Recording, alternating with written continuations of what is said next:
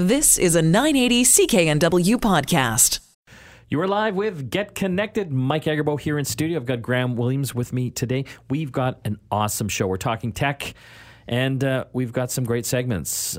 Later in the program, we'll be covering some of the cool Apple gear that was announced, new iPads, Mac Minis, and MacBook Airs. We'll also be talking with some cool dudes from a new TV show on the Discovery Channel called Vintage Tech Hunters. Ooh, I like that. Right? It's actually kind of cool. It basically a show about these two dudes going across North America, yard sales, barn sales, finding old technology, everything from like old Ataris to way back, old pinball machines and things like that. Love it. A friend of mine actually has a basement that is stacked full of old Mac tech. No. Yeah. Oh, you know him too. Who? Tristan. Tristan Jutra. Tristan. Shout out to Tristan and his Mac tech. Let's talk about some of the news in the tech world, Graham. Something I found interesting. The Canadian government is banning settlement demands in copyright notice and notice systems. So this is something interesting. If one of these movie studios has determined that your IP address, and that's how they track you through these BitTorrent sites, is downloading their content, whether they're movies or TV shows. They can send a letter to your ISP, who then forwards that letter on to you. Mm-hmm. And these letters, in many cases, have said you've downloaded this illegally, but click here and we'll settle. Yes. And the government now, thank God, is saying no more. That's good. I mean, because in a lot of cases, it sounded like consumers weren't really being informed of their rights. We've seen ISPs, so in this case, Rogers, TELUS, Shaw, Bell, have actually been fighting back against a lot of the movie industry, saying, no, we don't want to connect you with these people directly. They've actually gone to court to stop that from happening, and also to prevent being on the hook for the cost of having to send these notices. So these notices in general, they're not a great deterrent. They've put a lot of people in some very dire financial straits for things that perhaps they weren't educated about. We should stress to people, please don't pirate things. There are some great opportunities to not do that. You can purchase things outright. You can borrow them on DVD or Blu-ray from a friend. You can use a streaming service. But these notices it's good to see them going the way of the wind. Well, that's a good segue into our next news story here on Get Connected.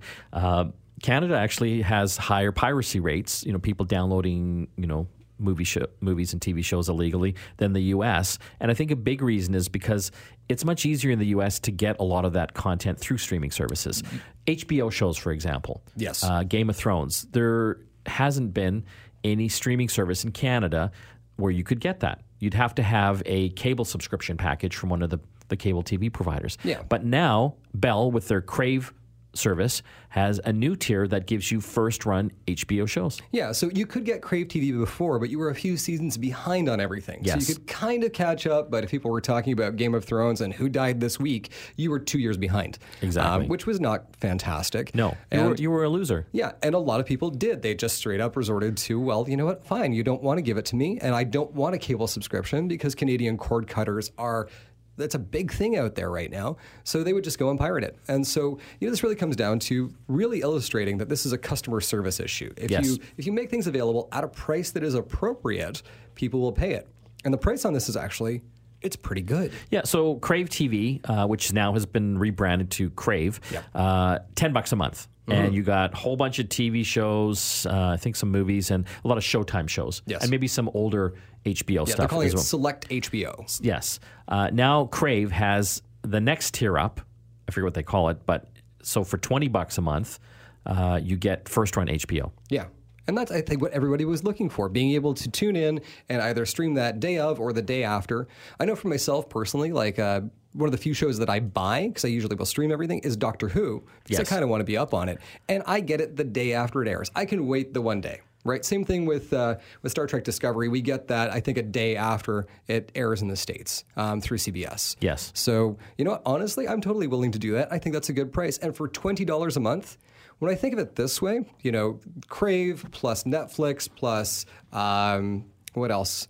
Like my iTunes thing. Yeah. I'm kind of looking at sort of about $30 a month, so $300 to $400 a year. Yes. Whereas I used to pay $150 a month for my cable subscription. A little bit more. A little bit more. Yeah. So kind of looking at that, this really kind of balances out for me. I get the stuff that I want when I want to watch it, and I don't have to pay for all of that extra stuff that I'm never going to actually use. this works out well. Well done, Bell. I never thought I'd say that. That's Crave. This was a really interesting story. We talk a lot about the cloud, all these cloud services. Basically, the cloud are servers in big warehouses that are serving up your software, like Office 365 or Dropbox or anything like that. Pretty well any software now is cloud-based. Well, now they're taking the cloud underwater. Correct. Did you see this? I did, yeah.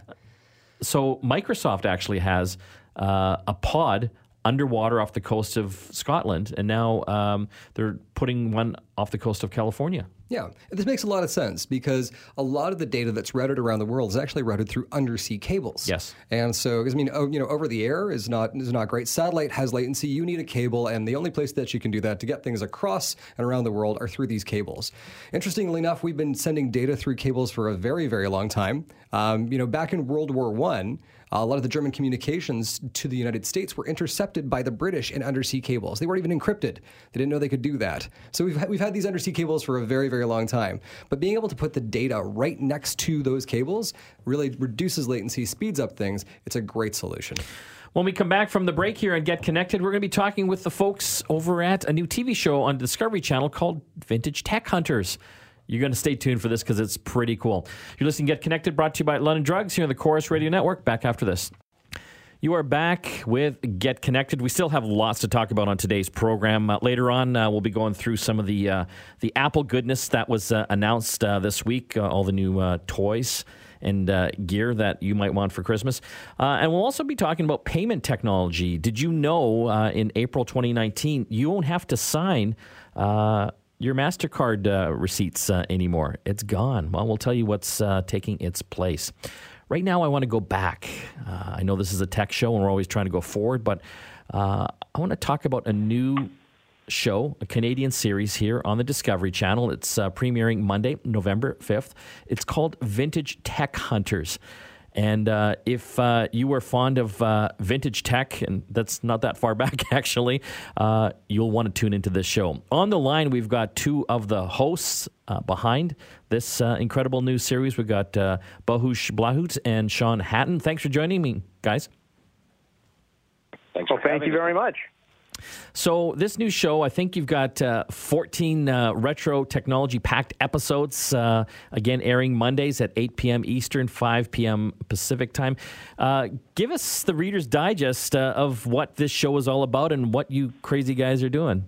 So, Mike, we traveled all across the U.S. and Canada looking for cool vintage tech. We got to see things people normally don't get to see, got collectors to open up their collections to us. And not only do we learn a bit about some of the vintage technology that leads to all the great tech we have today, but we did a little wheeling and dealing. We got to do a little buying and selling, and that's kind of what our business is. So, okay, so tech isn't that old. When you talk about, like Antique Roadshow and, these types of shows, you're dealing with, stuff, collectibles that could be like hundreds of years old. Here we're only talking maybe a couple decades, really. What are some of the tech items that you guys came across out on the road? So it's interesting that you say that, Mike, because that's something that I would have thought as well. But what I learned while traveling North America with Bohush is that a lot of people do tend to think of vintage tech as stuff from the 80s because a lot of people, let's face it, were very nostalgic for that decade right now. But we found a lot of stuff that goes far, far past that in terms of old, really vintage stuff. We're talking about the very earliest pinball machines that didn't have flippers. This is from Prohibition era when pinball was considered a form of gambling. These are machines where you'd put your penny in, pull the plunger, watch the ball go, and you'd have no agency over where this ball went. It would just end up in a socket of some kind, very much like Plinko on The Price is Right. And then you would win whatever it is the barkeep was willing to part with.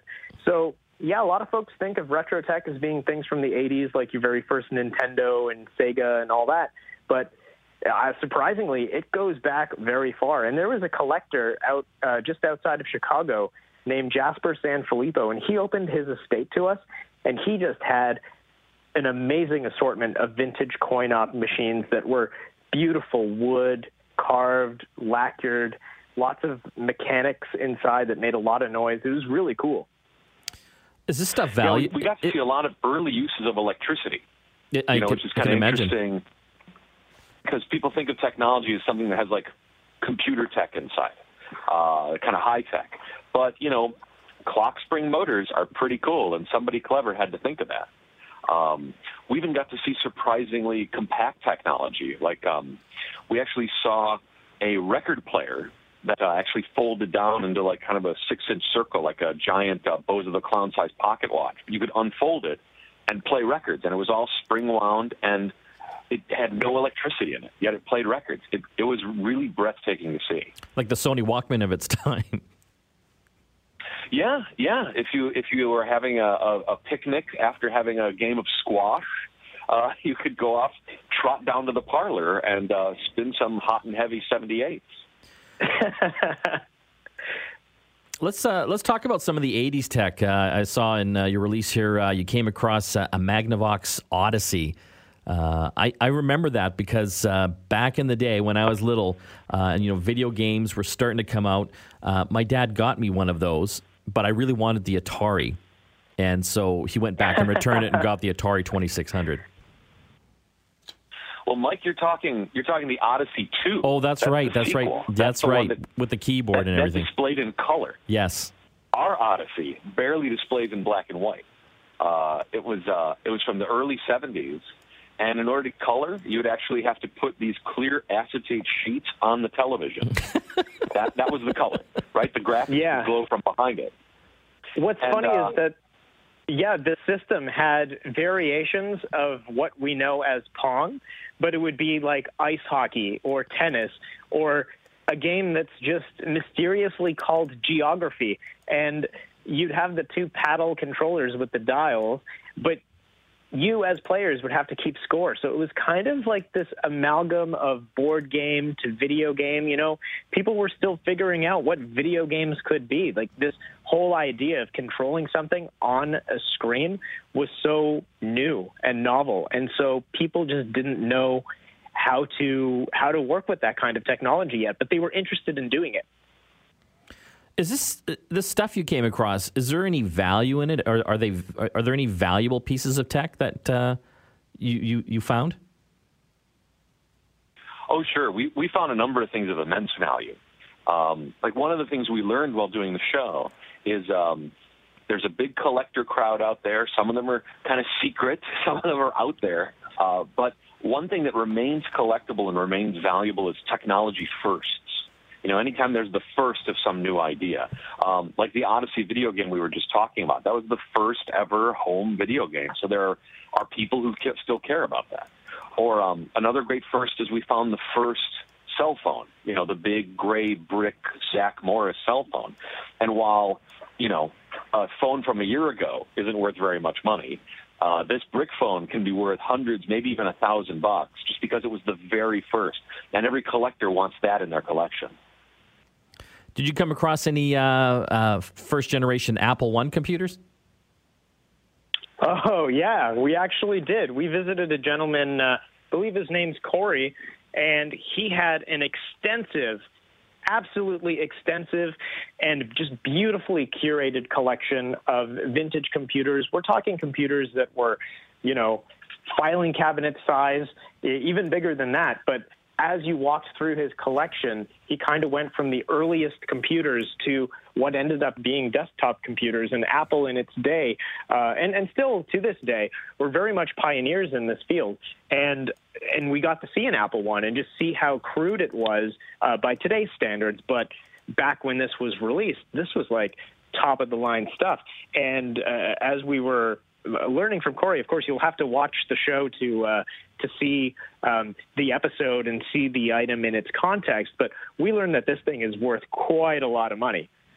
So I'm going to ask you guys here. A lot of money. A lot of money? Are we talking like thousands of dollars? Tens of thousands? No, it's more than that.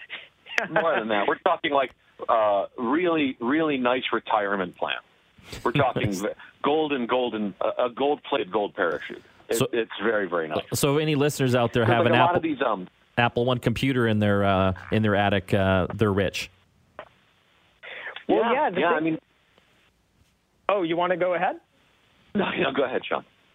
Well, what I was going to say is the thing with the Apple I computer is that it was, very much the early days of computing where a lot of people who were getting into computers were not just folks who knew how to use them, but folks who knew how to kind of build them and modify them. And the Apple I was essentially this giant circuit board where in order to add on any sort of memory expansion or any other special features, you actually had to kind of desecrate the circuit board and like literally add stuff to it or chop stuff out to accommodate other things. So finding an Apple I in its pristine, unaltered circuit board form is super rare, and not a lot are known to exist out in the wild. That said, someone may have this. It could have been someone's first computer, and then they didn't bother updating it. So, people do never know what they have. Sometimes they can kind of have an idea of the kinds of value that they might have stored up in the attic, but that's part of the fun of our road trip is like we basically looked in basements, we looked in attics, we looked in barns, and we found some pretty neat stuff that folks kind of either forgot about or they just had so much of that they were, persuaded eventually to part with and let us purchase some of it. Corey's an interesting case because he's a collector who turned his passion for collecting computers into an actual museum. Like you can actually tour his collection. And we met a couple people like that who either they've got a museum or that's their aspiration for their stuff, because these collectors are really passionate about remembering that history and sharing that story with generations to come, just to show how vintage tech kind of is part of our history, and it shows where the human race kind of is. How far have we advanced in the last 100 years or so? We're talking with Bohush Blahut and Sean Hatton. They are two of the hosts behind Vintage Tech Hunters. You can catch the first episode Monday, November 5th on the Discovery Channel. It airs at 8 p.m. Eastern and 5 p.m. Pacific time. Guys, thanks for coming on the show, and I look forward to watching this series. Mike, thanks a million. This was great. Thanks for having us. Yeah, this has been a lot of fun. When we come back from the break, still a lot more tech to talk here on Get Connected. We will be chatting about all the new Apple gear that was announced this week. And will you want it? Well, stay tuned to find out. You're listening to Get Connected, brought to you by London Drugs here in the Chorus Radio Network. Back after this. You are back with Get Connected. Mike Egerbo here in studio.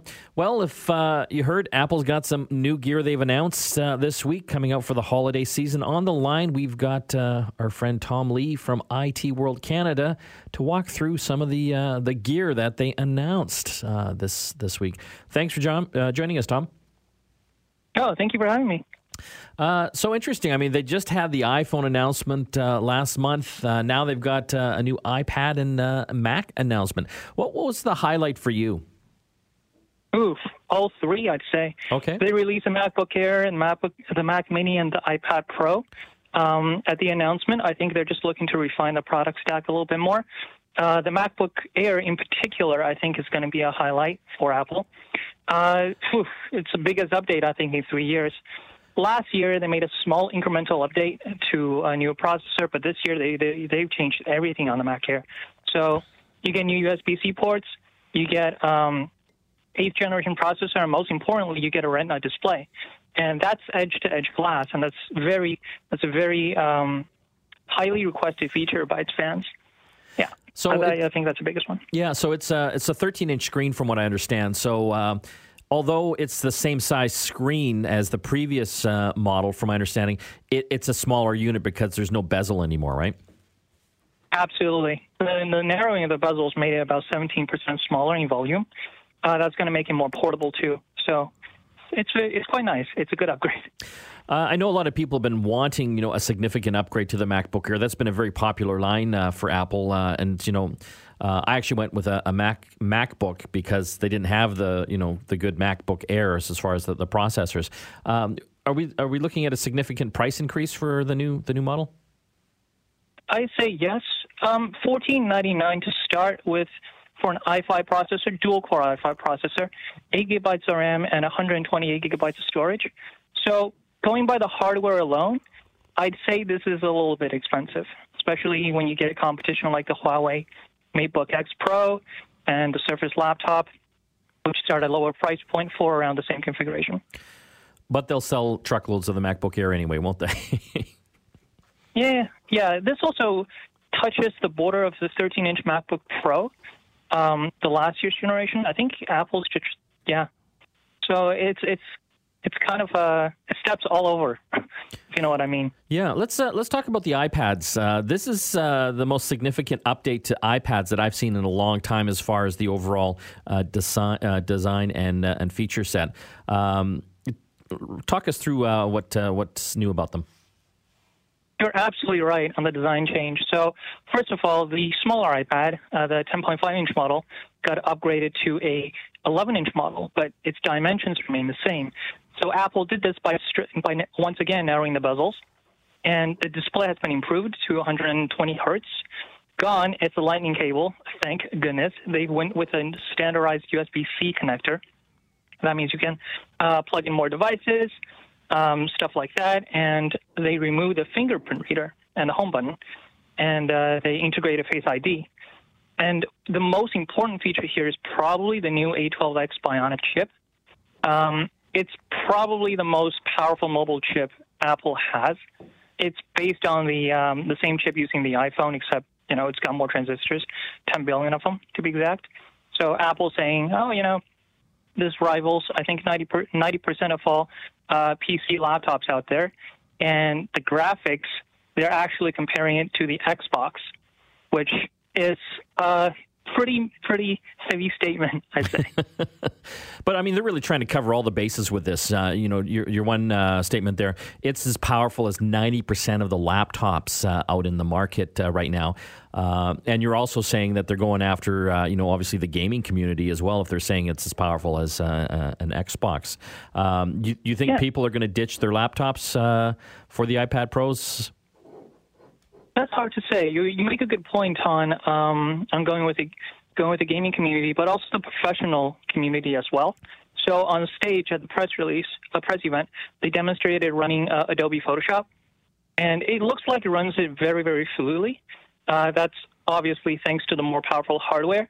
As to whether or not people's going to ditch their laptop for it, I don't think it's catered to our power users. But let's say if you're business owner who just does,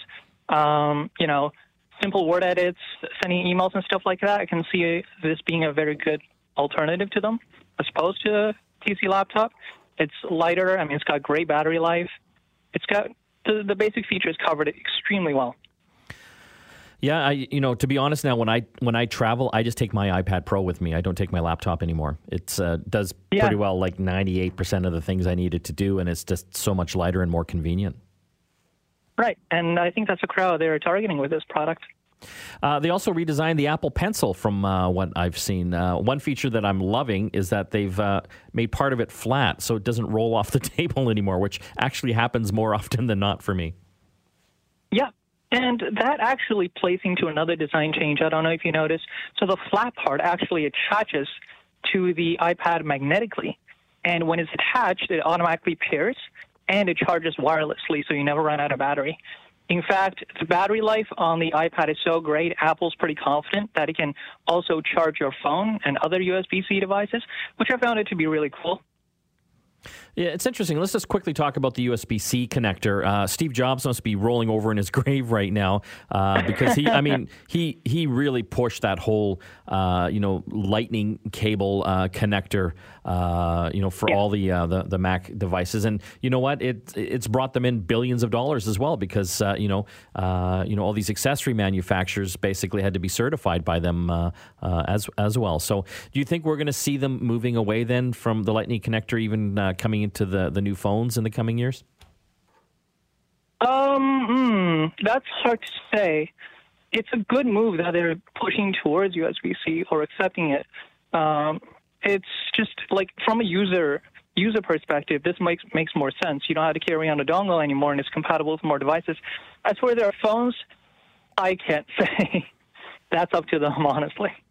Let's just quickly talk about the other big announcement that I think a lot of people were wishing for, like for years now. The Mac Mini, this crazy little device, has now been upgraded with better specs inside. Oh, my God. And yes, it is a huge upgrade. It's a first upgrade in 4 years. So Apple just left it in the cold for 4 years. So you get the processor has been updated from a 4th generation to a 8th generation. And the core count has been improved to 4 and 6 cores. So that's a lot more power there, and it also runs more efficiently. Maximum RAM capacity has been upgraded to 64 gigabytes, and maximum storage capacity has been upgraded to 2 terabyte SSD. And this is only SSD now. It doesn't have a spinning platter drive anymore. So they also embedded the T2 security chip. It's the same one used in the iPad Pro and the MacBook Air. Design change, there's not a whole lot, but there is a lot more ports. You get 4 Thunderbolt 3 ports and 2 USB-A ports. That's a full-size USB ports. All in that compact little size. We're talking with Tom Lee from IT World Canada. Thanks for joining us today, Tom. Appreciate all the info. No problem. Thank you for having me. When we come back from the break, more tech to talk here on Get Connected. You're listening to Get Connected, brought to you by London Drugs here in the Chorus Radio Network. Back after this. We're back with Get Connected. Mike Agerbo here in studio. We're broadcasting across the Chorus Radio Network here in Canada. I want to talk about payments now. Remember the old days when it was just kind of cash and, occasionally using, checks or a credit card? Well, I remember, back in my day, my retail days, selling shoes, when we took credit cards, we'd have to run it through the machine. If the transaction was over $100, we had to phone it in, and that sucked because it took forever to get through on the line. And of course, technology has improved and improved. We got the machines in to do the automatic approvals, and now we're getting into the whole e-commerce space. Over the past decade as well. Basically doing billions of dollars in transactions. To help us understand the future of transactions online and in the real world, we've got a great guest on the line. Her name is Jess Turner. She's the EVP over at MasterCard for Digital Payments and Labs. Thanks for joining us, Jess. Thanks for having me. I found this interesting in a press release you guys had sent out. Next year, in 2019, I believe in the April timeframe, cardholders won't have to sign when they're making transactions anymore. Is that true? That is true. That is true. We're able to do that because with technology and evolution, much like you just talked about, how far we've come so already, we have something called EMV, which allows us to make sure that the card transaction is secure without an actual signature. So making it easier for the consumer and a little faster and easier for the merchant as well. It's a big shift. I think all of us have been very used to signing over the years for credit card transactions. I know it's becoming less and less now because we're putting our PINs in. Is that basically in brick and mortar stores how you're going to maintain that security and the identity of the cardholder? Yes, actually, the chip, when you dip your card into the point of sale, does in fact make it far more secure, and the PIN definitely replaces the signature, again, in a more secure way. But what we're also seeing is in the brick and mortar stores, it's becoming different because the world is becoming digital and physical all at once. So today you may go to your merchant and go to their counter and see a terminal, or you may go to your merchant and actually be able to buy your item on your mobile device. And that would be a digital transaction that's also very, very secure, and I can explain a little more about that if you'd like, and both in the physical world, but different ways to interact with the merchant to buy your item. And so consumers can do things the way they want. They can buy things the way they want, which is easier for them. Obviously, we're going more and more online now. You talked about mobile. We're going through our computers, through websites, the Amazons of the world. How are you guys making that easier for consumers and more secure? Because I know a lot of our listeners, still worry about doing online transactions and, having their identity stolen or their credit card number taken by someone. Yeah, absolutely. So it's what I spend every day thinking about and creating new products for. What we're doing right now is we're doing something, it's called tokenization. That's kind of the formal technical term. But what we're doing is we're making it so that merchants don't have to hold the card number that's on the plastic card in their environment or online, if you will, to make that payment for the consumer. And so what we're doing is we're creating a new number with something called dynamic data. which is, data that changes constantly.